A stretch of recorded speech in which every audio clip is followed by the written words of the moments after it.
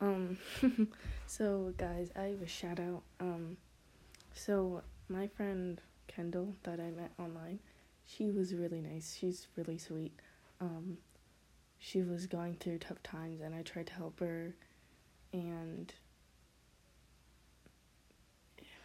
she kind of played. It was kind of a nasty prank. It wasn't too nasty. It wasn't like inappropriate or anything. But it was like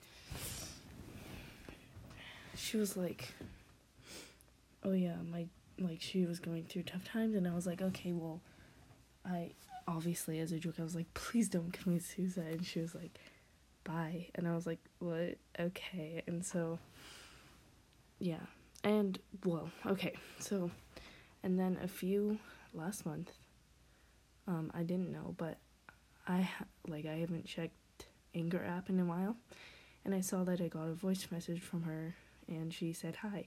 And so I was like, okay, so obviously she's still alive and she still wants to talk and be friends. So this is just a shout out to her, just saying hi. Hope you're doing well. Yeah, bye.